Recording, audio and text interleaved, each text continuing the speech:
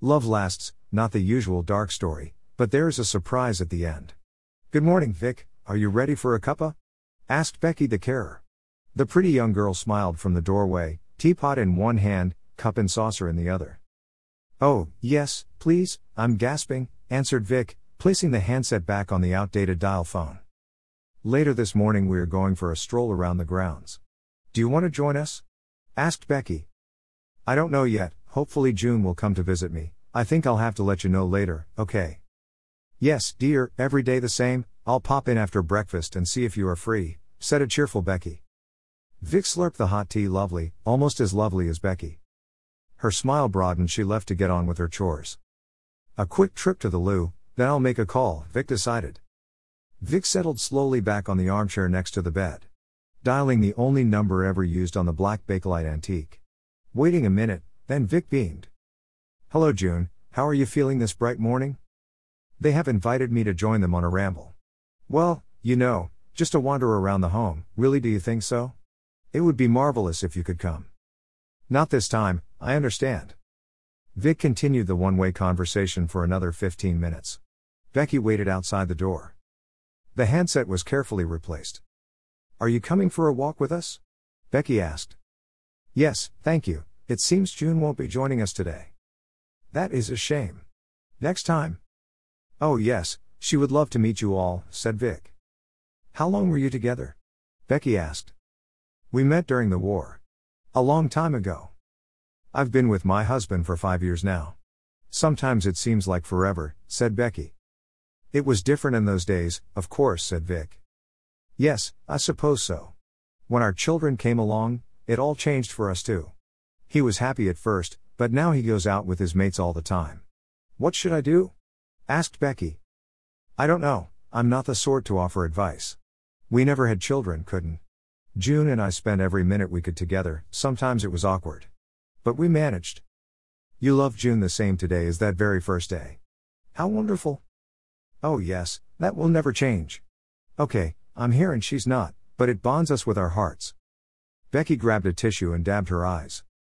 A nurse peered around the door. "We are about to leave, are you both ready?" "I'll help Vic dress, we'll be there in 10 minutes," said Becky. "Do you mind if I ask a question?" asked Becky. "No, dear, anything, ask away." "Did you live together since the war?" "It was not that simple in those days. We met up whenever we could. You know, a quick kiss and cuddle, then back to our homes, separately. Neighbors loved to gossip." Vic smiled at the thought. "Were you both married to other people?" "Yes, both of us were. We were in hastily arranged weddings. Our partners didn't come home from the war." "That is so sad," said Becky. "It was, but it meant June and I were free to be with each other." "So, why didn't you live together?" "It wasn't the done thing in those days," answered Vic. Becky pulled clothes from the wardrobe as Vic reached for the phone. "I've got a quick call to make, okay?" Someone slid buckets and mops into the bedroom. "Oh, hello, who are you?" asked Becky. "I'm Bob, the new cleaner, nice to meet you. Do you want this wire plugged in?" No, please leave it. It's from Vic's phone." Bob looked puzzled. Becky put her index finger to her lips and shook her head. "Does she not know?" whispered Bob. "No, the phone hasn't worked since Vic moved here 10 years ago. I'm afraid Vicky doesn't know her friend is not on the line." The end. I hope you enjoyed the story. Here are a couple of full-length novels you may enjoy. Agatha Christie's And Then There Were None. $4.74. 10 strangers, apparently with little in common, are lured to an island mansion off the coast of Devon by the mysterious UN Owen. Over dinner, a record begins to play, and the voice of an unseen host accuses each person of hiding a guilty secret. That evening, former reckless driver Tony Marston is found murdered by a deadly dose of cyanide.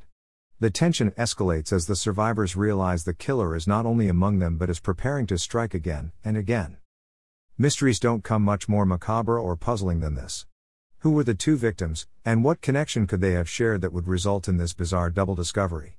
But that's only half the story. The most gruesome moments are much more about Fiona and her curious mental state. There is a complex and very clever double mystery here, and what makes the story unique is the parallel unraveling of Fiona's own mystery, and it's her voice, established precisely in the first book but given even freer rein here, that makes it so compelling. $5.83.